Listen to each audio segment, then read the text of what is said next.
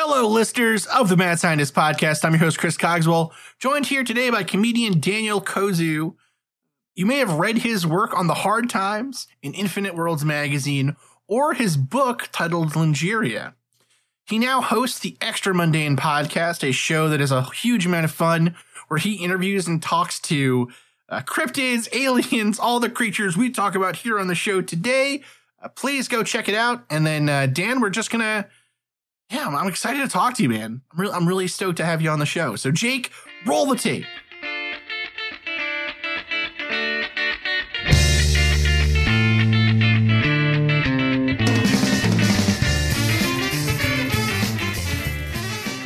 Dan, welcome to the show. Oh, man, thanks for having me. Yeah, of course. I was really excited to hear about your show because it's something that I've always thought would be so much fun. Yeah, in my head, I've thought that if we ever got, like, we've had people approach us and say, we'll do like an alien show with you or whatever, and we're always like, no, that sounds dumb and whatever. But the one that I would love to do, or the one I think would be so funny, would be like a UFO hunter comedy show that shows them just like what it really is like to be a UFO hunter.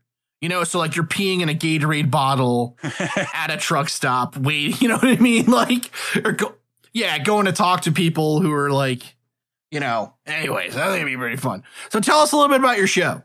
Yeah, sure. It's called The Extra Mundane with Max Ward, and I play Max Ward. And it's sort of an Art Bell type character. So he hosts a paranormal interview show, but not only does he interview like ghost hunters and, sort of the human aspect, but he also has on like the Mothman and Bigfoot and aliens to talk about their experience as well. And so that's, and it's mostly improvised. I have on improv comedians, and I just kind of harass them with questions and force them into bizarre areas of their personalities. So we don't really I'll have a guy on and I'll be like, okay, or we'll talk about it quickly beforehand and say, I'll know he's the Mothman. And then that's really kind of it. And we'll just start talking. And so, and it goes into really strange places, and it's so much fun. Man, that's another good idea for a podcast that was just attacking and berating people who do improv comedy. That might also be really fun. So your show is kind of an interesting take on, the world of the weird. I mean, I think a lot of people take it. There's like two camps. There's people who take it way too seriously, and then people who don't take it seriously enough, and I think by seriously enough, I mean, there are real people that are involved in this. Their lives really are ruined sometimes by being involved in this subject. Like, it's for a lot of people, it's like a religious, for a lot of people, it is like a religious experience. So what made you like, are you actually interested in these subjects? Oh yeah, absolutely. And I found like, my best comedy comes from things I love. And that's why I write for the Hard Times, which is punk and metal and paranormal. I've been obsessed with my entire life. And that's where I can find comedy, because I like to come at it from a place of love and a place of respect. And I'm not looking to make people look stupid. I'm not trying to make people look dumb. But I also love comedy for people who don't seem to have much of a sense of humor, like punks and metalheads. Obviously the Hard Times is pretty big, and so that's why there are a lot of people who have a sense of humor about it, but they're kind of known for not. And that's another reason I really like this idea, was that it's sort of poking fun at people who don't typically like to have fun poked at them, but it is from a place of love. Yeah, it's actually really funny. So just literally like minutes before we got on the air here, on the air as if we're going out live, and this is not going to be carefully curated by Jake. Minutes before this came out, Jeremy Corbell, who some would say is playing a character, Jeremy Corbell came out and said, or he put out this video that he got from someone on a Navy ship of a UFO supposedly dropping down into the ocean. And it's like a huge leak and everything else. And, literally within like moments of that going up on Twitter, people were ripping each other's throats out. Like Mick West, this famous skeptic, was like the first one to come out and be like, well, I think this might be a balloon. And people were like, it's not a balloon, you fucking idiot. You know, like, I'm gonna fucking kill you. Like, it gets so heated so quickly. And yeah, people don't really have a sense of humor about this. I think because really it's become like, I actually think it's really similar to kind of the punk or metal or like just music scenes in general, where it's more than just my favorite band of all time growing up was the Smashing Pumpkins, and Billy Corgan is a hilarious dick. You know, like I can laugh at that and know that Billy Corgan is like not really someone to look up to, right? But his music really spoke to me. It still really speaks to me. They're still my favorite band. But for a lot of people, it becomes their personality. Exactly. It becomes them. Yeah. And I think I was almost there at one point. Like, I think in your 20s, and that's the weird thing about the internet. You don't know if you're talking to like, I mean, I'm almost 40, but you don't know if you're talking to like a 20-year-old or even like a 16-year-old who's taking things way too seriously like I did. And so there's like no age on the internet. But when people get really mad, you're kind of picturing somebody like a peer, and it's really not sometimes. So it's you're 100% correct. It's very rarely, I'm 85.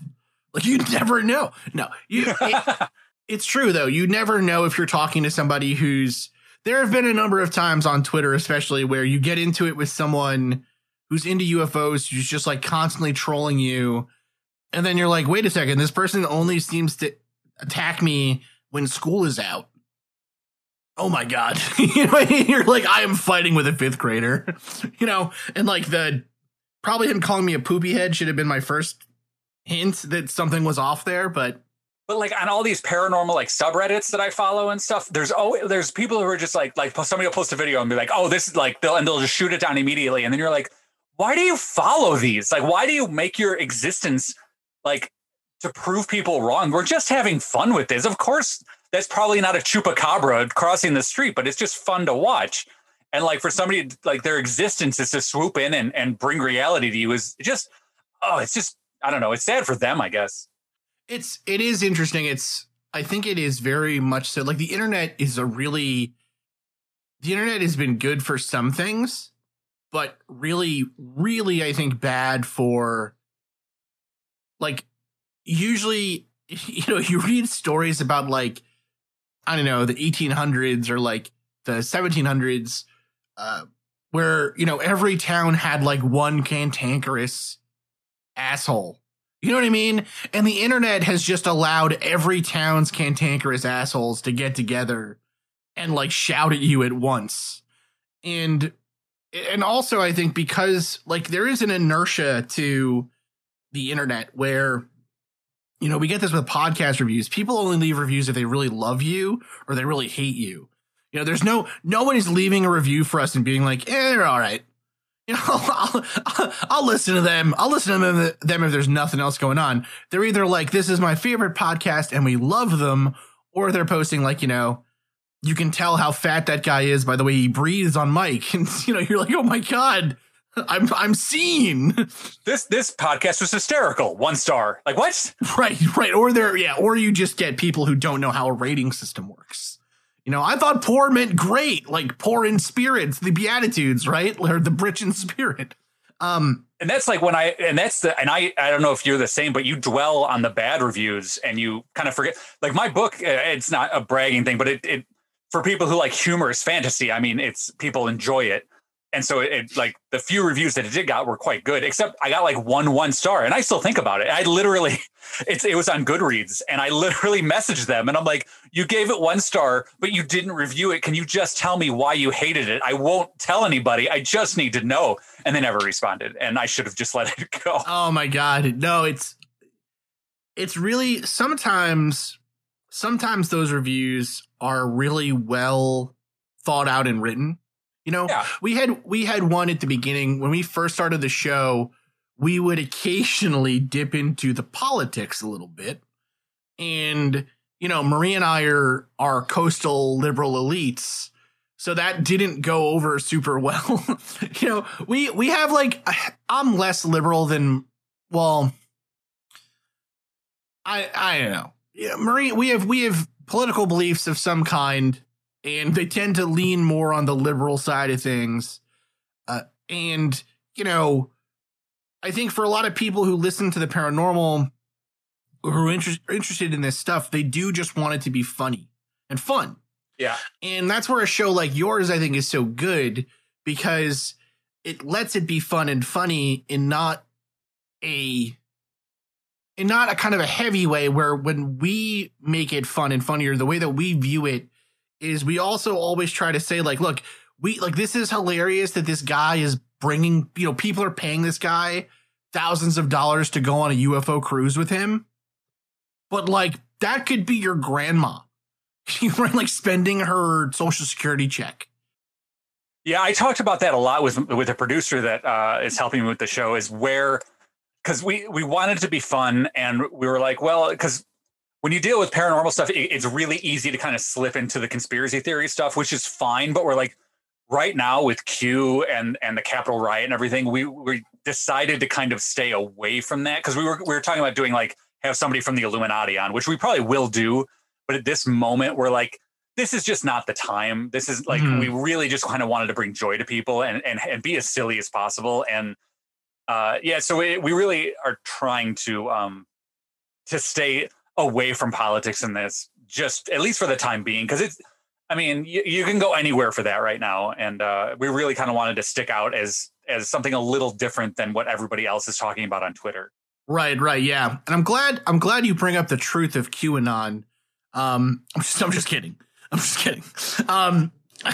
Oh shit, what show did I sign up for? Pizzagate is real. Yeah, this is bad.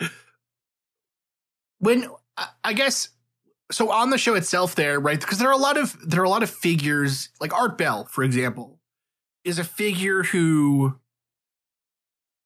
I think a lot of people in UFO world, or kind of the paranormal world in general, view as sort of a hero, as someone that they really looked up to because they felt like he was the first like voice of reason.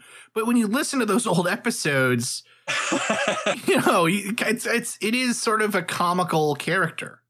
Yeah, absolutely. And and he did a good job of kind of steering away from, I mean, there's conspiracy theories, but like when George Norrie took over, which is actually where I kind of came in, I kind of knew, like, I knew Art Bell and probably heard a few episodes, but I didn't start like listening religiously until George Norrie was there. Yeah, no. He tended to push the right leaning conspiracies a little bit more, and the it's all going to fall apart and you're going to need to bury gold in your backyard more than Art did, at least from what I remember. No, yeah, Norrie, I think, and that's what's kind of interesting too, is I think a lot of fans consider or think of Norrie as like the downfall of the good, the quality of Coast to Coast AM. And yeah, like you, that's the era that I got. That's when I listened, Yeah. And really going back and listening to those older shows, you can kind of tell the difference and appreciate it and everything else. So what are some topics you have planned coming up?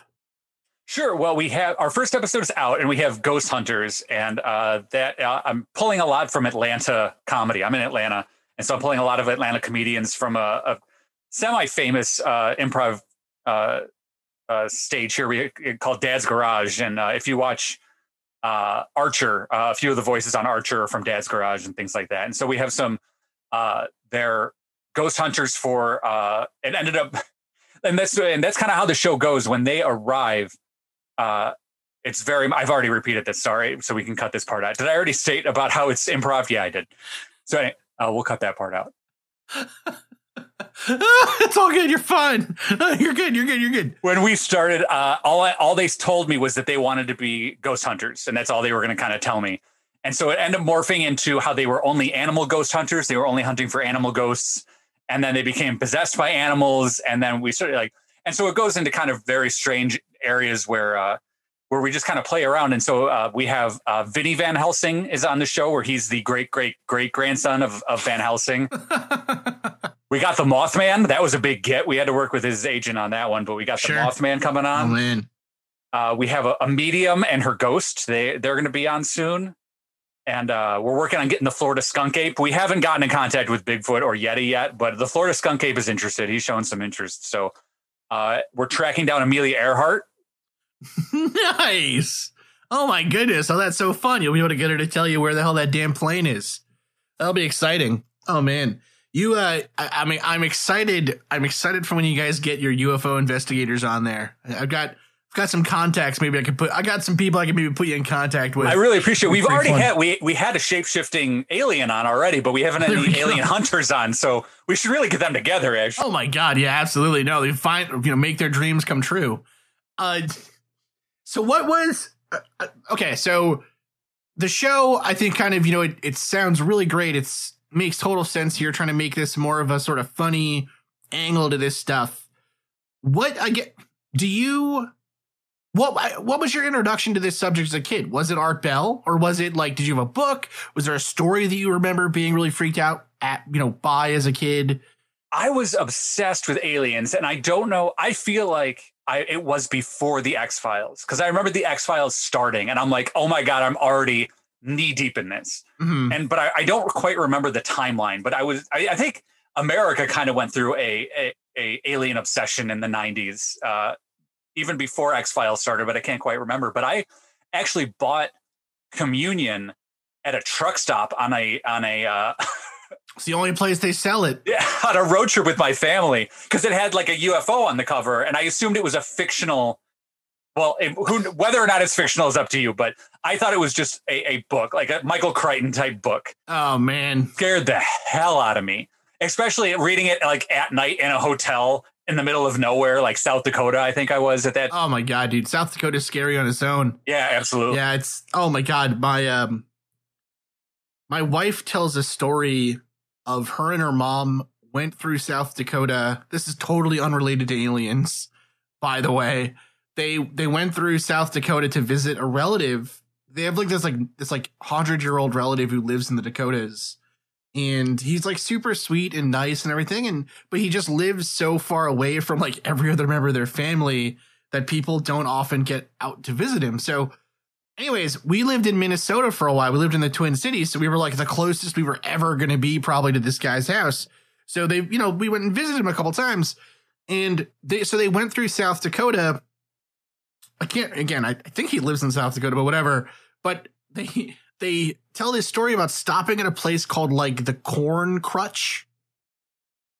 And it was like this like scary kind of trucker bar on the side of the road. And my wife and her mom like go in, and they had to use the bathroom, and then like people were eyeing them, and they just jetted out of there. They were like, get out of the court. We got to get out of the crutch. And every time I mention how I want to go back to the Dakotas to go on like a road trip or something, my wife is like, we're not going to the Corn Crutch. We are not going to the Corn Crutch, Chris. Communion. I think Communion was, I remember being a kid and seeing the cover of Communion and being so freaked out by it. Mm-hmm. And like, I didn't read that book until I was in college, because I was like, it's too scary. Like, this is too intense for me, And then you read it, and it's like, it is Communion. It's it is. Yeah. I probably wouldn't have read it. I'm having really trouble with like my timeline, but yeah, I probably wouldn't have read it if I didn't think it was just, I led not a sheltered childhood, but I was ignorant maybe of a lot of things. And so I didn't know that like kind of these scary things, like I kind of knew Stephen King. And so maybe but I hadn't read it. So I didn't really know what horror was, or what really anything scary kind of was. So yeah, I probably wouldn't have read it had I kind of thought about it a little bit more. Mm-hmm. Yeah, I think, it's funny, actually. I think as a kid, it's easy to kind of get your wires crossed with what is supposed to be horror and what is supposed to be comedy, especially because, comedy and horror are in some ways like very similar. Like, we're getting into like deep philosophy here, but like, they both kind of, they both cause you to have reactions that you wouldn't normally have. And it's kind of like a spontaneous reaction. And some horror movies are so campy and silly that, now, like now as an adult, some of my favorite funny movies that I will watch were actually horror, they were shot as horror movies in like the 60s. Right. So, but like, even like, I think the, Signs by M. Night Shyamalan, it's not the greatest movie, but it scares the crap out of me, and it's kind of hysterical, like not in a Yeah. bad way. Like his jokes are solid, and so I think nervous laughter is kind of the best for horror movies. If it can really make you laugh, yeah, Yeah, it kind of hits a weird sweet spot, you know? yeah. I remember when I was a kid, the first time my mom tried to get me to watch Young Frankenstein, I was too afraid. Like my mom was like, you're an idiot. What's wrong with you? Like, it's not scary. This is funny. And I'm like, this is got Frankenstein. You know, and I was freaked out. And then I finally watched it and like legitimately ended up peeing my pants.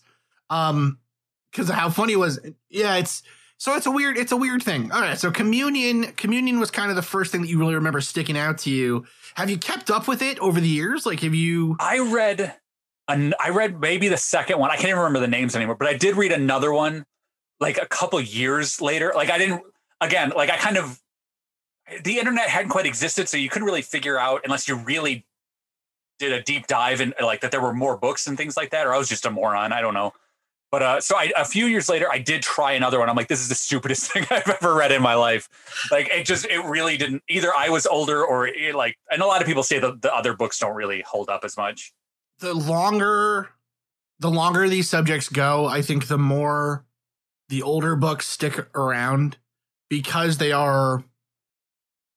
get the sheen almost of history to them, you know, or the patina of history. So that like looking at Communion, or let's not take Communion, because Communion is kind of its own interesting thing and there's a lot of history there and whatever. But like The Interrupted Journey was one of the first UFO books I ever read. That one is, it's the first case of alien abduction, and the first case that had hypnosis in it, the first case that had the car kind of shutting down in that same way. Like it really was, if we're thinking about like the kind of the mile markers on the road towards idiocy that we're on today, you know, it's an important stop. You know, it's their corn crutch. So with the Betty and Barney Hill case, people look back at it today and think this is such an important one in the book, with all of its errors and flaws or whatever. The case is so good because they're looking back at it and thinking, or kind of not remembering all of the other media and all the other stuff that was around at the time. You know, so like if we think about like Communion, right? You know, the idea of like a grayish skinned alien with big eyes taking you into a ship or something, that had already long been a trope in the UFO world before Whitley Strieber wrote it. But that had been a trope as part of literature since like the 1800s. Really? Yeah. And so, you know, what we're really bad at, I think, as a culture is recognizing that a lot of these stories have, like, we've been telling the same like 25 stories, Right. you know, since the beginning of time. You know, the idea of like, and that's why shows like Ancient Aliens get so popular. Those ideas become popular because people are like, did you know the Egyptians had stories about magical creatures pulling people out of their beds? And it's like, yeah, every single culture has ever had them. It's why we have them. Right. You know, because it just continued. No one, you know, everything is a reboot. But in the same sense, I'd almost say like people kind of say like, well, isn't it weird that like, oh yeah, once this guy said that he saw a saucer shaped craft, everybody started seeing saucer shaped crafts, and flying saucer became a part of the vernacular. And it's like, well, yeah, but if you ask somebody to describe a duck and ask another person to describe a duck, they've both seen a duck, they're going to describe it the same way. So it's sort of, it could go either way. Yeah, it becomes, well, that's what's so fun about watching or hearing those older stories is now if you read The Interrupted Journey, like, okay, I tell you that this story is about aliens abducting Betty and Barney Hill. What do you think of? Like, describe how that happens. It's very like, like, how do you think, like, I guess what I mean is if you had to write a scene describing the Betty, if all you knew is Betty and Barney Hill are driving down a road in New Hampshire and they get abducted by aliens, what do you think that looks like? You know, a lot can happen in 7 minutes, and luckily, that's how long it takes me to tell a story. My name is Aaron Califato, and I'm the creator of 7 Minute Stories. I'm proud to partner with Evergreen Podcasts, and I'd like to invite you to join me on this journey. I'm going to take you on some crazy roller coaster rides using my unique extemporaneous storytelling style, and together, We're going to try to make sense of the world, all through the art of storytelling, and all in approximately 7 minutes. It would be exactly how, well, that's right, exactly how I've seen it. The car starts flickering, the beam of light shoots down. Yeah, like fire in the sky. I actually pictured fire in the sky when you said the hills. Yeah, no, 100%, right? So the car stops because the aliens like zap it with a magnet or whatever. And then, Barney looks at Betty and is like, oh my God. And then a light beam comes down. They fall asleep or whatever. They get abducted up. They're tested on with medical devices. They're shot back into the car. They go on their merry way. Betty and Barney Hill, the aliens set up a roadblock.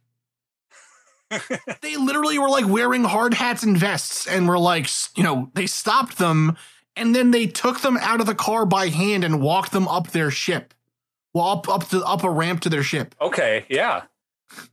That's interesting how your memory, because I've heard the Hill story several. I haven't read that book, but of course everybody's kind of heard it. Well, the thing is that it's not really memory, right? It's like cultural memory. Yeah. You just now have an idea of what an abduction must look like, but that's not how it looked, right? In the 60s, an abduction looked like a traffic stop, So it's a really fascinating thing how over time, and now in later years, the Hill story has kind of been morphed by people to say, no, it must have been like modern day events.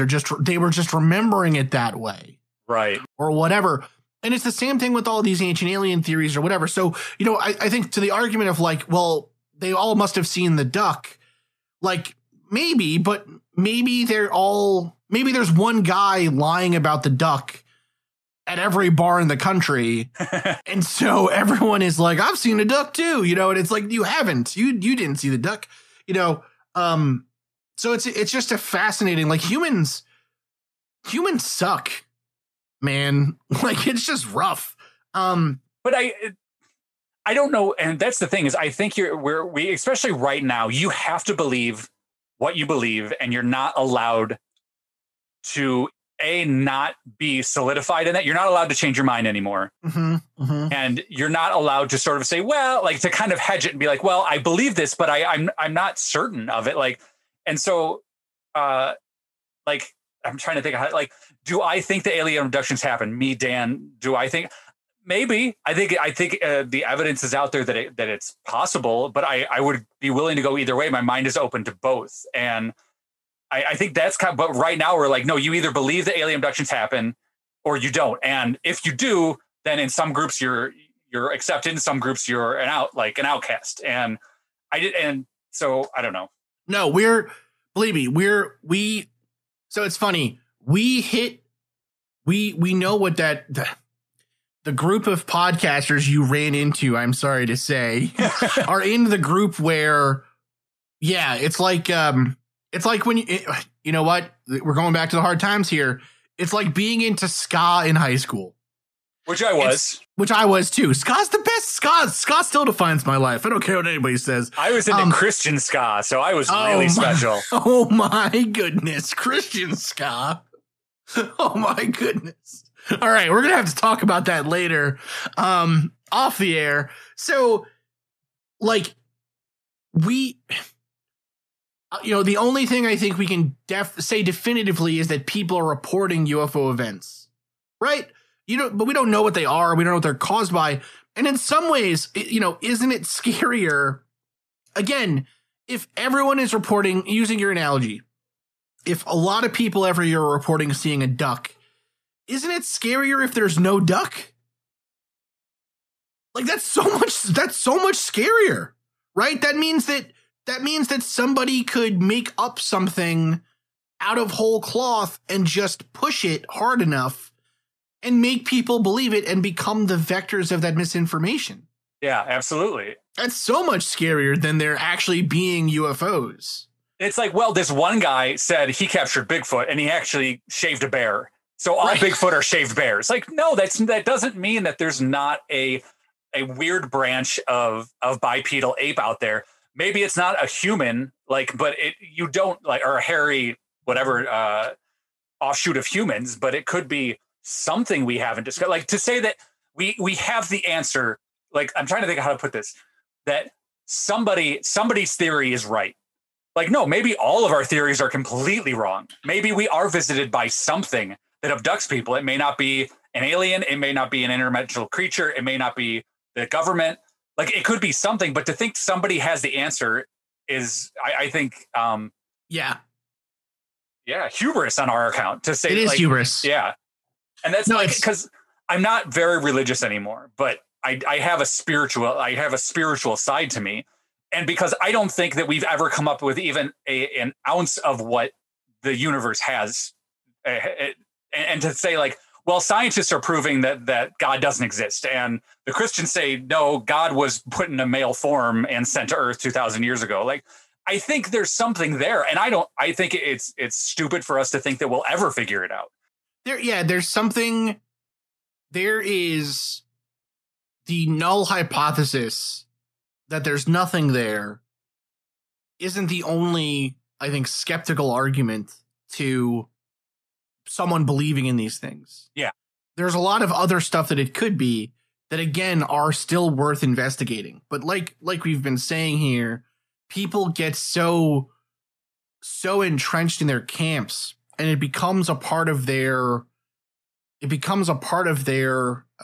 personality and their meaning for themselves, that by you going and saying, well, maybe the most hate I think we've ever gotten on an episode, there's two of them. The first one was on Morgellons disease, or Morgellons, however you want to say it, which is this, like, it's like a made up, it's basically people with OCD who don't want to say that they have OCD. But so they pick at their skin and they claim that there's like fibers coming out of their skin that the government put there. So that episode we've gotten so much hate for. And then the other one we did that we've got a lot of hate for, the other series, I guess, is on Robert Bigelow, who is this like, if you're trying to find like a member of the Illuminati who's like been hunting for UFOs this whole time, Robert Bigelow is like the rich guy who isn't allowed in the club. And so just has been like doing his own thing, and so that guy is like responsible for like all, in some ways he's like the root cause. Like he funded Art Bell back in the beginning. Like this guy is like the root of like modern paranormal everything, in some ways. And yet he is very, I don't even know what word I want to say. He's very sort of like not wishy-washy, but I think if you asked him, and maybe this is just me like lionizing this person that I think is actually quite cool. I would argue that if you asked him what he thought these things were, he would say, I have no idea, and he's spent probably more money to search for them than anyone in history.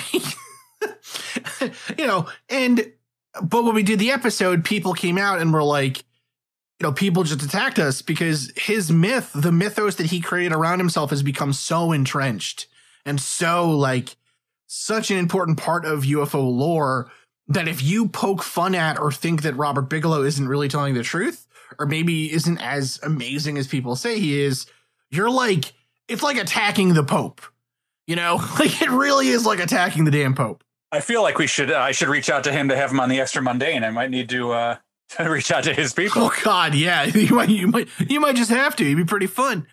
I think we're at this point where we've kind of plateaued almost. I feel like where the search there has to be an answer at the end of your search. You're not allowed to just explore. We can't be Star Trek anymore, where you're just looking for strange new worlds, and you're always have to be looking for an answer or a cure or a definitive thing. You're not, and I think that's a fault now where we've become as a culture. And I don't know.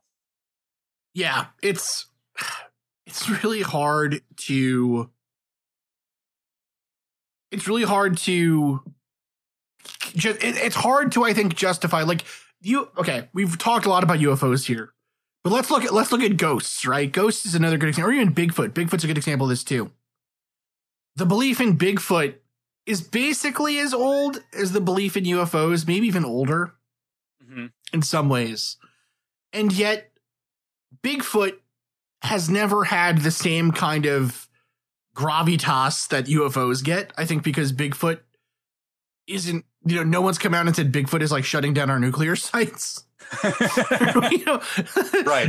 Bigfoot's not putting microchips in our brains. Right. Like Bigfoot isn't like abducting our people and like, doing things to them in the night. So, but like Bigfoot stories, though, Bigfoot is an area I think where people are more comfortable just letting it go without an answer.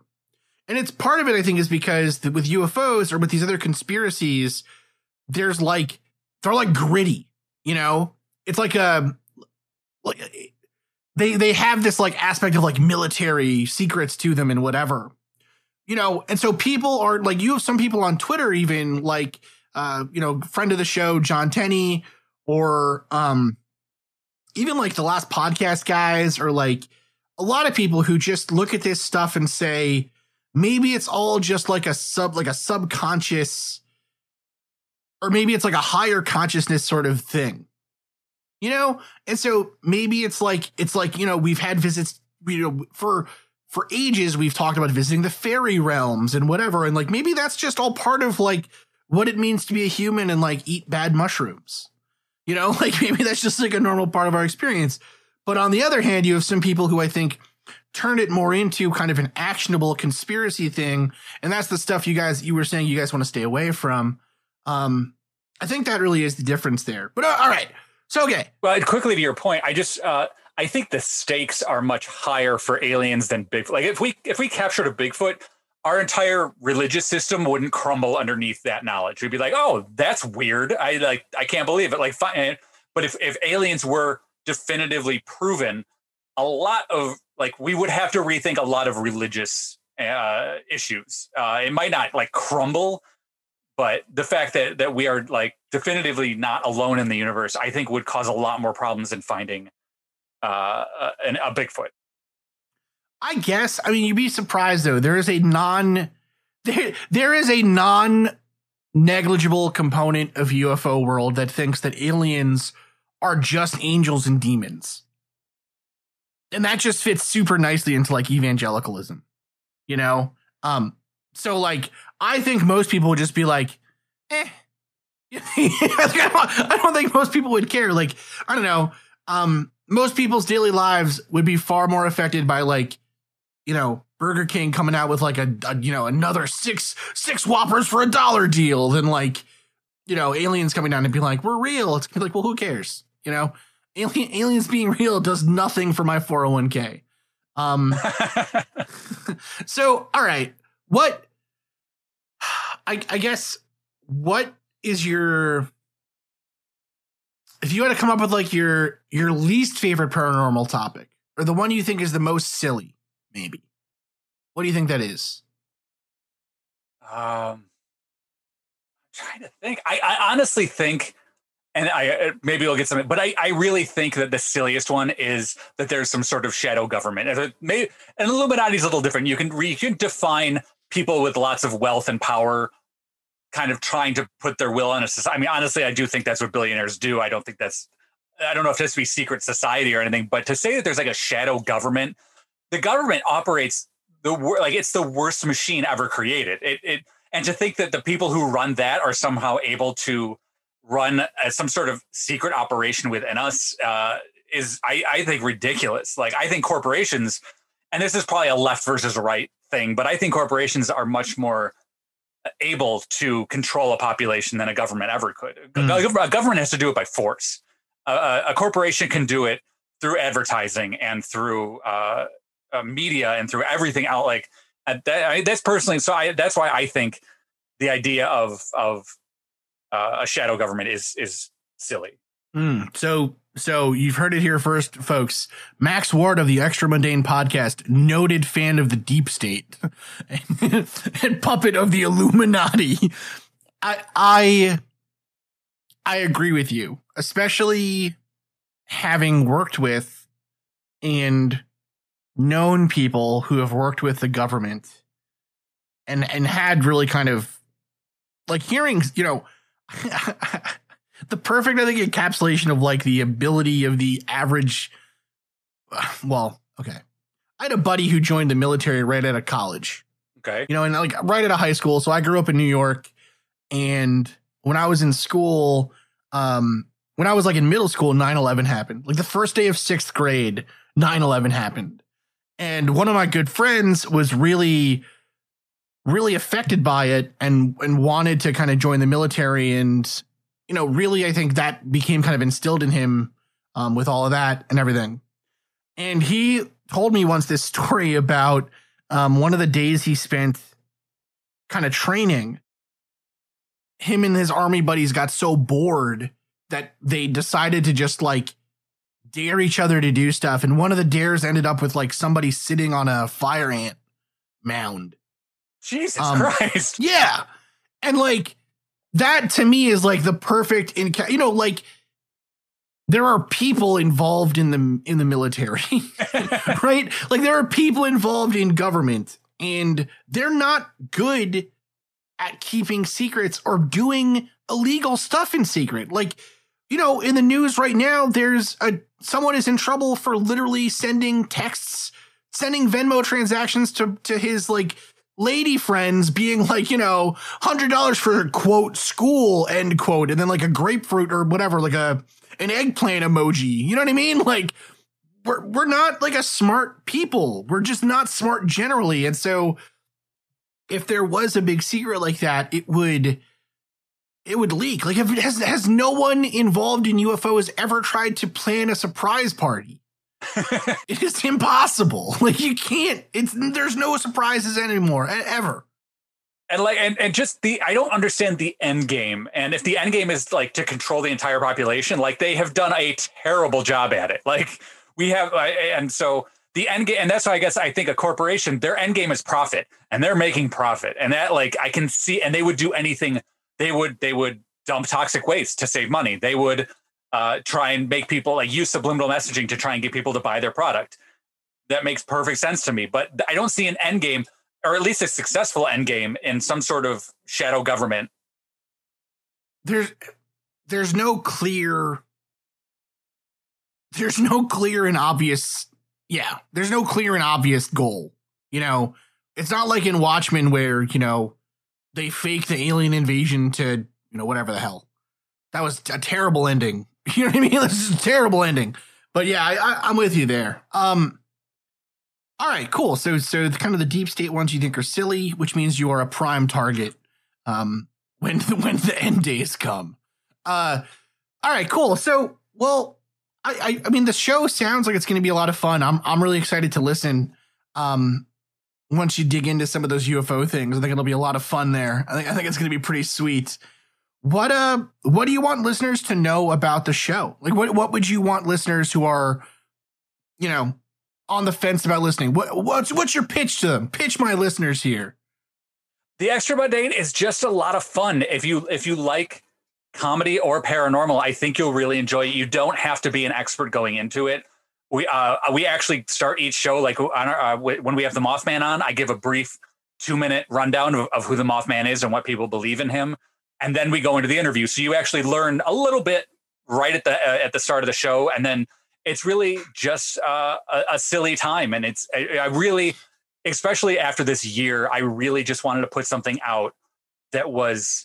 It's not clean. I think there's a little bit of swearing. It's PG-13, but it's fun. And I really hope that people listen to it, and I just am able to make them laugh for a little while.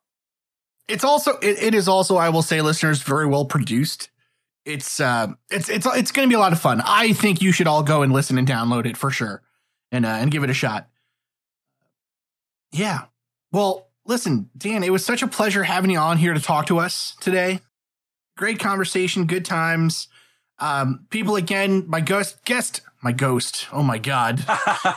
Oh, we forgot to tell people I had died 13 years ago. Right, I'm sorry. Who's a ghost?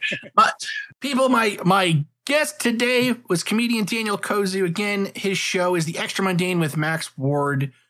Please check it out. I think it'll be a lot of fun. Currently available on Podbean, all over the place, through RSS feed and everything. And yeah, we'll be tweeting it out there. So please check it out for sure. Dan, thanks again for coming on the show. Thank you so much for having me. This was a blast. I'm Ken Harbaugh, host of Burn the Boats from Evergreen Podcasts. I interview political leaders and influencers, folks like award-winning journalist Soledad O'Brien and conservative columnist Bill Kristol about the choices they confront when failure is not an option. I won't agree with everyone I talk to, but I respect anyone who believes in something enough to risk everything for it. Because history belongs to those willing to burn the boats. Episodes are out every other week wherever you get your podcasts.